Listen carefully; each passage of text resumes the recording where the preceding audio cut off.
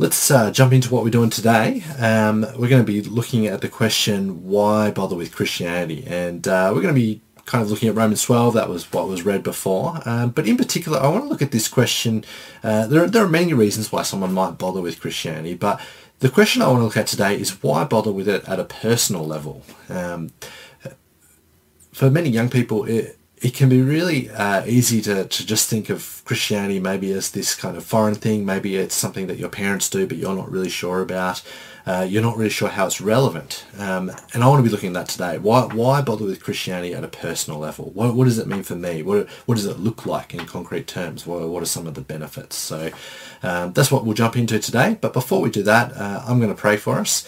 And then, we can get into today's talk. So please pray with me if you're comfortable. Father in heaven, we give thanks for your scriptures. We thank you that Christianity is something worth bothering with, that the life of Jesus and his death and resurrection, these are incredibly powerful things which speak to us and really shape the way that we can live life. Thank you that you offer us new life through Jesus. And we pray that as we think more about how Christianity applies at that personal level, that you'll be helping us to really get into the things that we care about and helping us realize how much we need you. So we pray all these things in Jesus' name. Amen. So what does it mean to be truly free? Is it the ability to express oneself? Is it the ability to live as you want to live? To self-govern, self-adjudicate, to be self-sufficient, to show self-restraint, or maybe to achieve self-actualization? Is it freedom from tyranny? Freedom from traditional authority structures? Freedom from those who would seek to enforce alien worldviews and value judgments on your personal preferences? Or is it freedom from harm, oppression, corruption, discrimination, bigotry, freedom, and freedom from systematic failures that reinforce the dominant power structures and the status quo? What does it mean to be truly free? It's human nature, I think, to crave freedom. And some of our greatest achievements have come in the quest for freedom, haven't they? But the thing is, not all freedoms are good or fruitful. Last year, a journalist named Matthew Hongolt-Hetling, he wrote a book called A Libertarian Walks into a Bear. And his reporting follows the adventures of a community of libertarians in the United States that set out to create this perfect utopia together. And for those that don't know what a libertarian is, it's a political ideology that believes government intervention should be kept to an absolute minimum so that personal freedoms and individualism can be maximised. So there's a strong emphasis on market economics and forces, believing that ingenuity and the entrepreneurial spirit can address the needs and desires of the populace and whatever's needed. And it's this belief in absolute personal freedom. You should be free to do whatever you want, as long as it doesn't hurt anyone. Anyway, libertarians have never wielded much political power at state or federal level, so they've never really been able to properly road test their ideas in a real-world setting. Until relatively recently, anyway. In 2004, a ragtag group of these libertarians, they descended on the small town of Grafton in New Hampshire to implement this grand vision that they had. And they called it the Free Town Project. And basically what they did is they just took over that local government, gutting their rules, gutting their regulations, their taxes and public services. And at first, it started out great. People could set up and build houses as they wanted to. There was this sense of camaraderie and creativity as people expressed their shared beliefs in this absolute autonomy that they had. If you wanted to live in a shipping container, you could do that. Or you could maybe set up a tent in the woods if you wanted to live out there. If you wanted to chop down some trees or blow up some small mountain or cave because it was in the way, then you could do that. If you wanted to set off firecrackers at 1 a.m. to celebrate something going on in your life, then why not? You were free to do that as well. If you didn't feel like recycling, who's anyone to tell you that you should do that? If you wanted to settle a dispute with an unruly neighbour, you could take the law into your own hands. Predictably, it wasn't long before it became a Wild West-style, frontier-style town. The place was just overrun with garbage and crime and sexual offences went up and disputes continued to arise as people exercised their personal freedoms in increasingly intrusive ways on each other. And then the bears started to come. It'd been over 100 years since a bear attacking their town, as they were mostly contained to the woods, as you'd expect. But when people decided to eat and sleep and live out there, along with the kind of increased garbage that was strewn along around the town, well, it just became this banquet for local bears. The town that had seen no need for public service then had no rangers, no police, no firefighters, no doctors to help when the town became overrun with these increasingly confident and aggressive bears.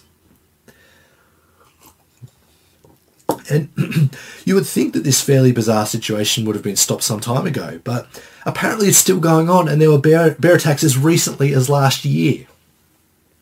So they still haven't given up their anti-government, pro-bear attracting ways. You see, it's easy to become stuck in your ways when you're so convinced that your way of seeing things is the only way or the right way to see things. It's so easy to take your freedoms and your responsibilities for granted when you don't pay attention to the things that make a community function well. And I mention this as a way of connecting this spirit of autonomy that we all seem to have with our relationship with God. It's easy to live as a spiritual libertarian, thinking that less is more when it comes to God. That to truly discover ourselves, we need to first unshackle ourselves from primitive beliefs or oppressive church structures and a God who has no right to interfere with my personal life choices. I'm sure we all feel that sometimes, some more than others. Why bother with Christianity? Surely we're better off without God, free from his tyranny and oversight. I mean, what does God even offer us anyway, right? Some might feel that Christianity is irrelevant at best, but destructive and evil at worst. But today, I want to challenge some of those presumptions. I want to make the case for why Christianity is worth bothering with, why it's worth bothering with at a personal level. We may think that we don't need God, but the hardships of life require resilience and purpose and hope and community. All of these things which are found in Christianity. We may think that we don't need God, but the hardships of life require resilience, purpose, hope and community, of which all of them are found in Christianity. And so to kick off, I want to suggest that Christianity gives you hope through hardship. So Christianity gives you hope through hardship. And by hardship, I want to tap into both meaning and suffering. Both are connected in some way. But anyway, the French philosopher Jean-Paul Sartre, he described human existence as one of condemnation, in that we're condemned to be free because once we're thrown into the world, man is responsible for everything he does. So the buck stops with us ultimately, doesn't it? We are responsible for our choices and we're to live with the consequences. While life gives us endless possibilities and experiences to encounter, it can also be a massive burden to create a life that's meaningful and satisfying and fulfilling in the long term. The anguish of freedom can leave people paralyzed or full of regret when life just doesn't pan out as we hoped it would, or when it doesn't deliver on what was promised. One of my favourite Old Testament books is the book of Ecclesiastes, and it looks at how things like work and wealth and success, intelligence, identity, possessions, all these things, how they can promise a particular outcome but leave us feeling empty when we fail to get them, or even worse, when they fail to live up to the expectations. You see, we live in a world that struggles to overcome this loss of meaning when temporal goals and outcomes and ideals fail us. But it's also something that young people experience as well. There was a massive study conducted by the OECD, so that's the Organisation for Economic Cooperation and Development. And this study they did across schools in 79 countries in 2018. And they had a section that was asking students to grade their sense of meaning in life. So asking students to grade their meaning in life. And they were given 3 statements to which they could either agree or disagree along a spectrum. And the 3 questions were: 1, my life has clear meaning or purpose. 2, I've discovered a satisfactory meaning in life. Or 3, I have a clear sense of what gives meaning to my life. And one of their interesting findings was that the more affluent or advantaged you were, the less likely you were to respond positively to these statements. Another trend was that the more secular or less religious the country, the lower the sense of meaning. So for those interested, Australia ranked 11th worst, with Japan and a bunch of Western European countries right at the bottom there. And I want to say that Christianity has something to offer here. Christianity actually provides authentic meaning in a world of superficiality. So Christianity can provide meaning in a world of superficiality. Romans 12, which we read earlier, it talks about offering our bodies as living sacrifices, holy and pleasing to God, which at first probably sounds really weird. But what it's essentially saying is that your life and every choice that you make can be used to live for God, and that it'll be pleasing to him as well. No matter the outcome, you'll be cherished and accepted in God's eyes. And this is incredibly liberating for thinking about meaning. Now, the rest of the Bible is rich with all sorts of other meaningful stories and guidance and practices and reminders and wisdom for navigating day-to-day life. But the idea of living for something outside of yourself, something which has meaning already there, which we don't have to create for ourselves, it can be a massive source of inspiration for Christians. And there's nothing bigger than living for the God of the universe. It's so meaningful. And I want to kind of flesh that out over the rest of this talk. So Christianity can provide authentic meaning in a world of superficiality, but it can also provide authentic comfort in a world averse to pain. It can also provide comfort in a world averse to pain. In 2019, the talk show host Stephen Colbert and news anchor Anderson Cooper, got a picture here, they interviewed each other about grief and their shared experiences of suffering. These two had suffered a lot. And both of them lost their dad when they were 10 years old. Stephen lost his and two brothers as well in a plane crash on September 11th of all dates in 1974. And they talk about there being two different people experiencing different universes before and after the trauma. So, for example, there was the Stephen Colbert before his father's death, and then a vastly different person afterwards. So it just really changed him. Now, personally, he was shattered, of course, but he talked about the process of reforming himself as one of letting go of the things that he thought were central in life. He says important things supposedly lose some of their power. Things that had status don't have status anymore. When he was asked how his mum took the loss, he talked about the faith that she had and the way that she prayed because God knew what it was like to lose a child, and that's what she was going through. And this then had a massive impact on Stephen's life and his faith throughout the rest of his life. He said that we're asked to accept the world that God gives us and to accept it with love. If God is everywhere and in everything, then the world as it is all just an expression of his love, and you have to accept it with gratitude. I don't want it to have happened. I wish it didn't happen. But if you're going to love life, you need to love all of it. You can't pick and choose what you're grateful for. What do you get from loss? You get an awareness of other people's loss, which allows you to connect with that other person, which allows you to love more deeply and to understand what it's like to be a human being. End quote. It's a really profound interview, and it draws out a number of biblical truths that can comfort us in times of incredible suffering and hardship.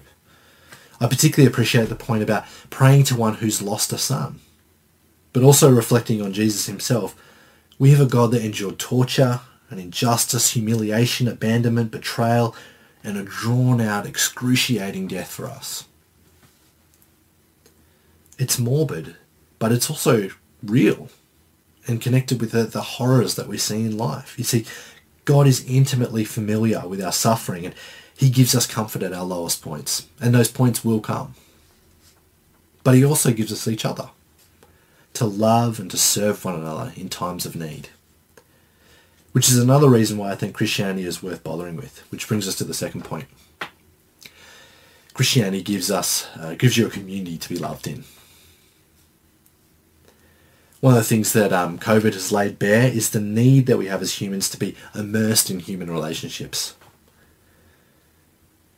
As lives and physical communities have been uprooted through the pandemic, there's talk of a shadow pandemic which will linger for many years after the actual virus.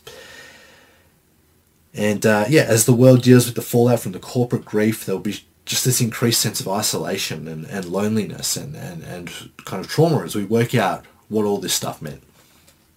You see, we need each other. And Christianity at its best provides a wonderful and unique experience of community. It's one that transcends class and status and power, race, language, profession, political allegiances, hobbies, gender, and even time itself. You become part of a tradition and a community that not only transcends these divisive categories, but it's an encounter with transcendence itself as God works through the church to change lives around us.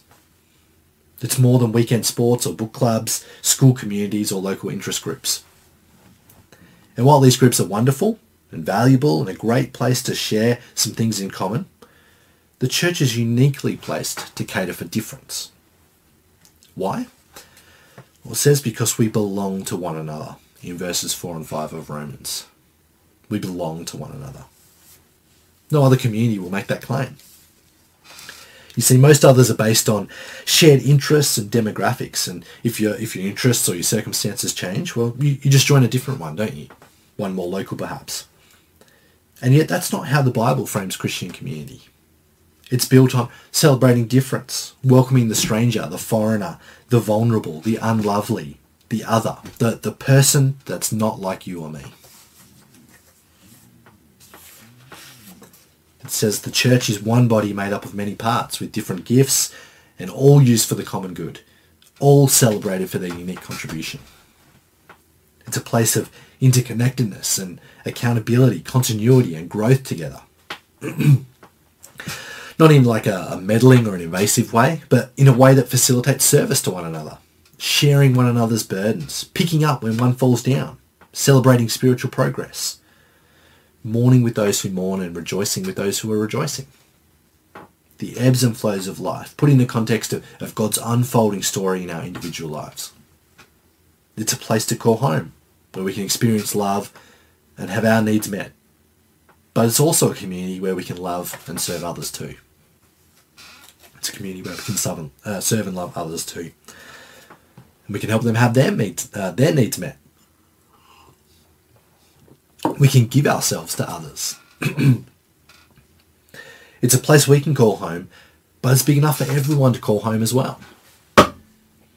Most of the language in this passage, it's about the church's commitment to one another through service. You see, it's other person-centered. Look at verse 10. It says to be devoted to one another in love, honour one another above yourselves. Or in verse 16, it says live in harmony with one another. Do not be proud, but be willing to associate with people of low position. Do not be conceited. You see, we leave our pride at the door.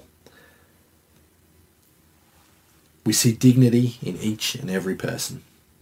And that's what the Christian community looks like at its best. Where Christians are interested, where we're resistant to tribal loyalties and unhelpful stereotypes and judgmentalism. Or in verse 13 it says, to share with the Lord's people who are in need and to practice hospitality. And your experience of coming to church should be that people want to get to know you and can offer assistance in times of need. And for those of us who are regulars at church, well, these passages ought to make us a bit uncomfortable, shouldn't they? Because it demands connecting with and investing in the people around us in a deep and purposeful way.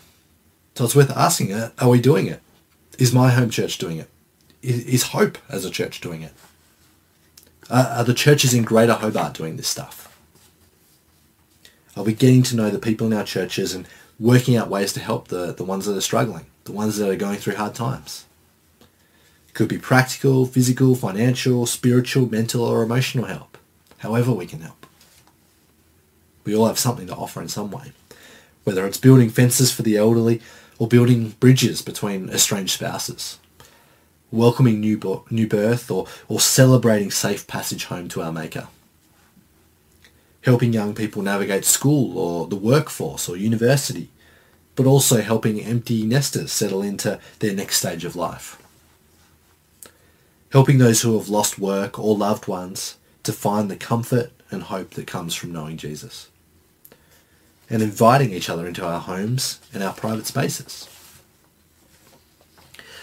You see, some of the most rewarding relationships come in the unexpected places, isn't it? Inviting fellow travellers into your home, well, it'll help them feel more at home in the church and more connected with the wider church family and body.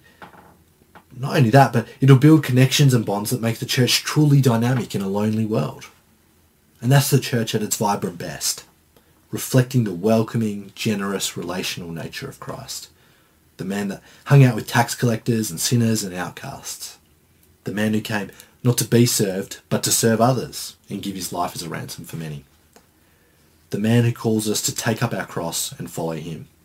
The man who invites us into his kingdom of love and prepares a room for each and every one of us. A seat at the table of the heavenly banquet.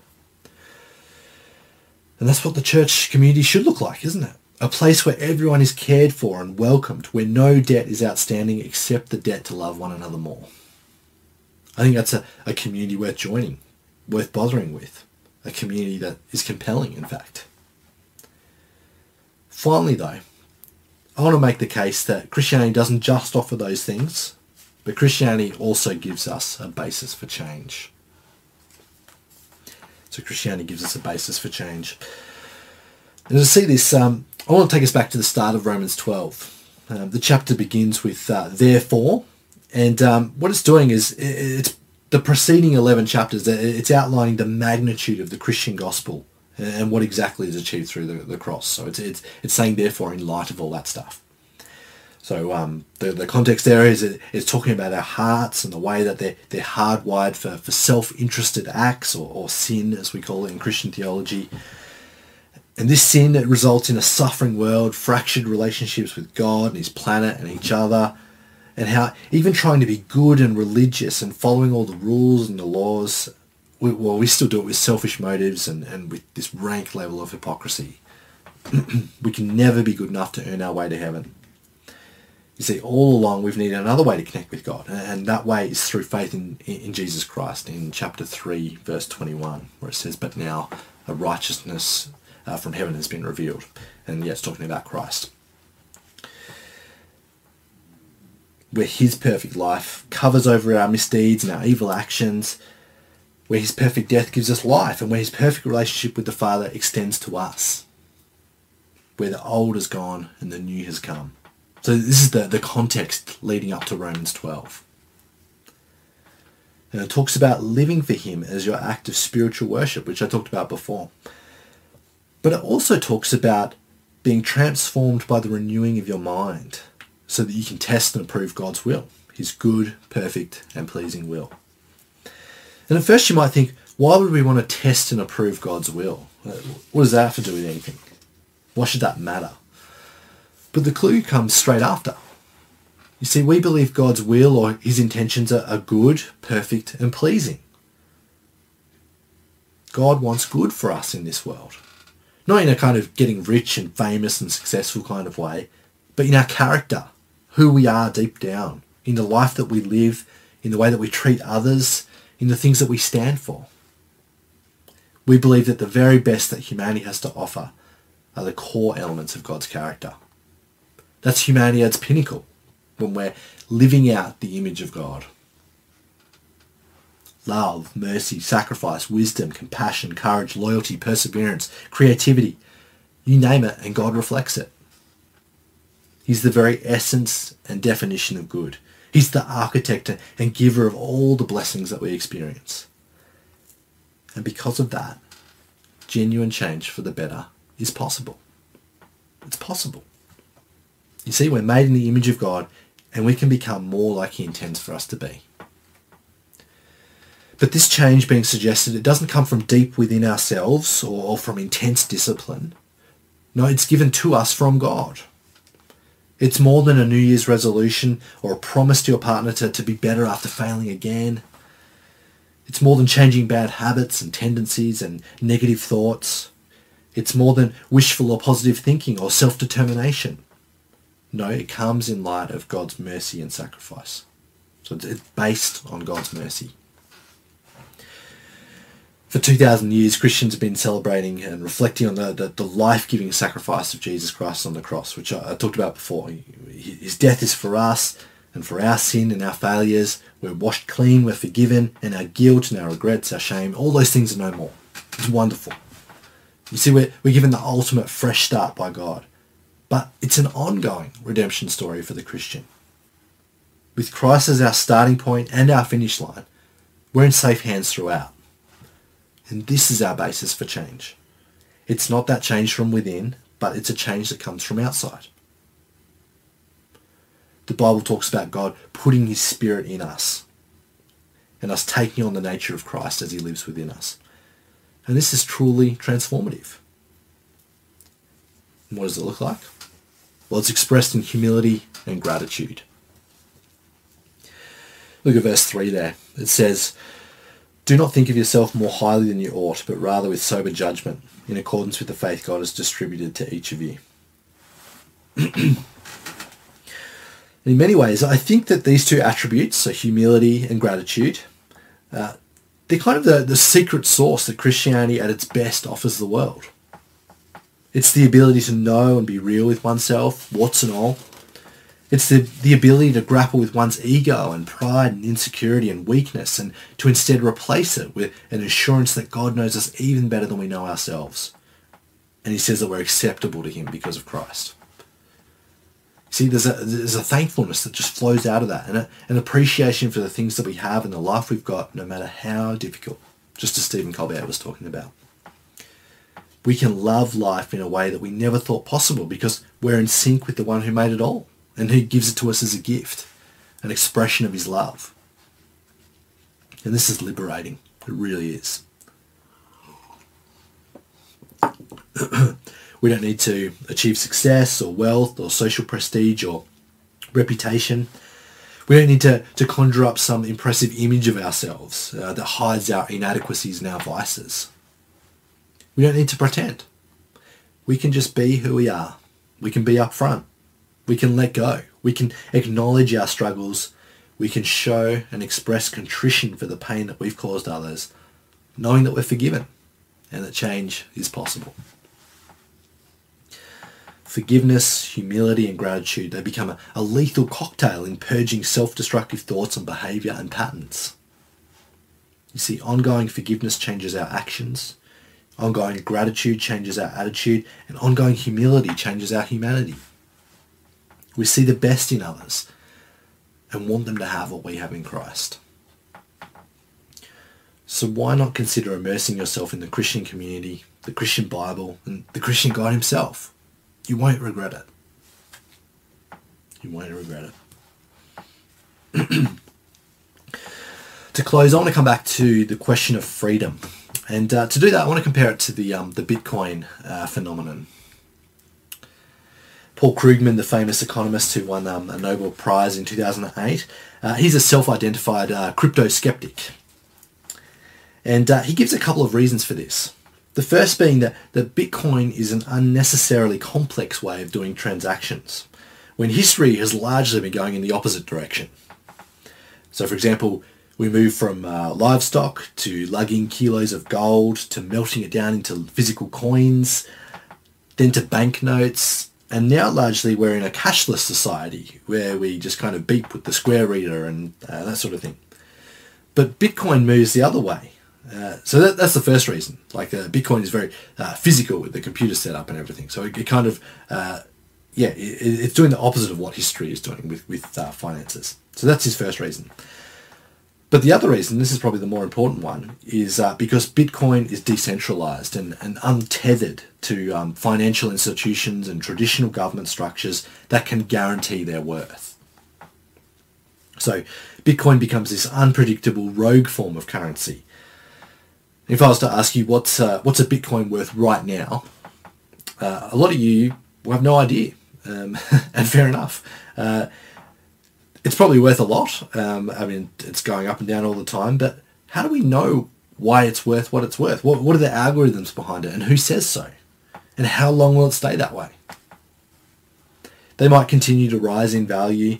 They might crash hard one day. No one really knows. And I share this because I wonder if it's a great metaphor for the spiritual libertarian in all of us. You see, it's tempting to live life in a decentralized, unpredictable and optimistic way. That our life, well, of course it will have value, of course it will have meaning, and we'll withstand all the volatility and unpredictability of life, of course we will. But I don't think that this approach will work in the long run. You see, it's important to tether and connect yourself to something that can guarantee your worth. And Christianity does this. You are made in the image of God. You belong to him, you have value, and one day you'll be face to face with him to give an account of your life. You see, Jesus invites all of us to connect with him, to be a branch in his tree of life. In John 15:9 he says, "As the Father has loved me, so have I loved you. Now remain in my love."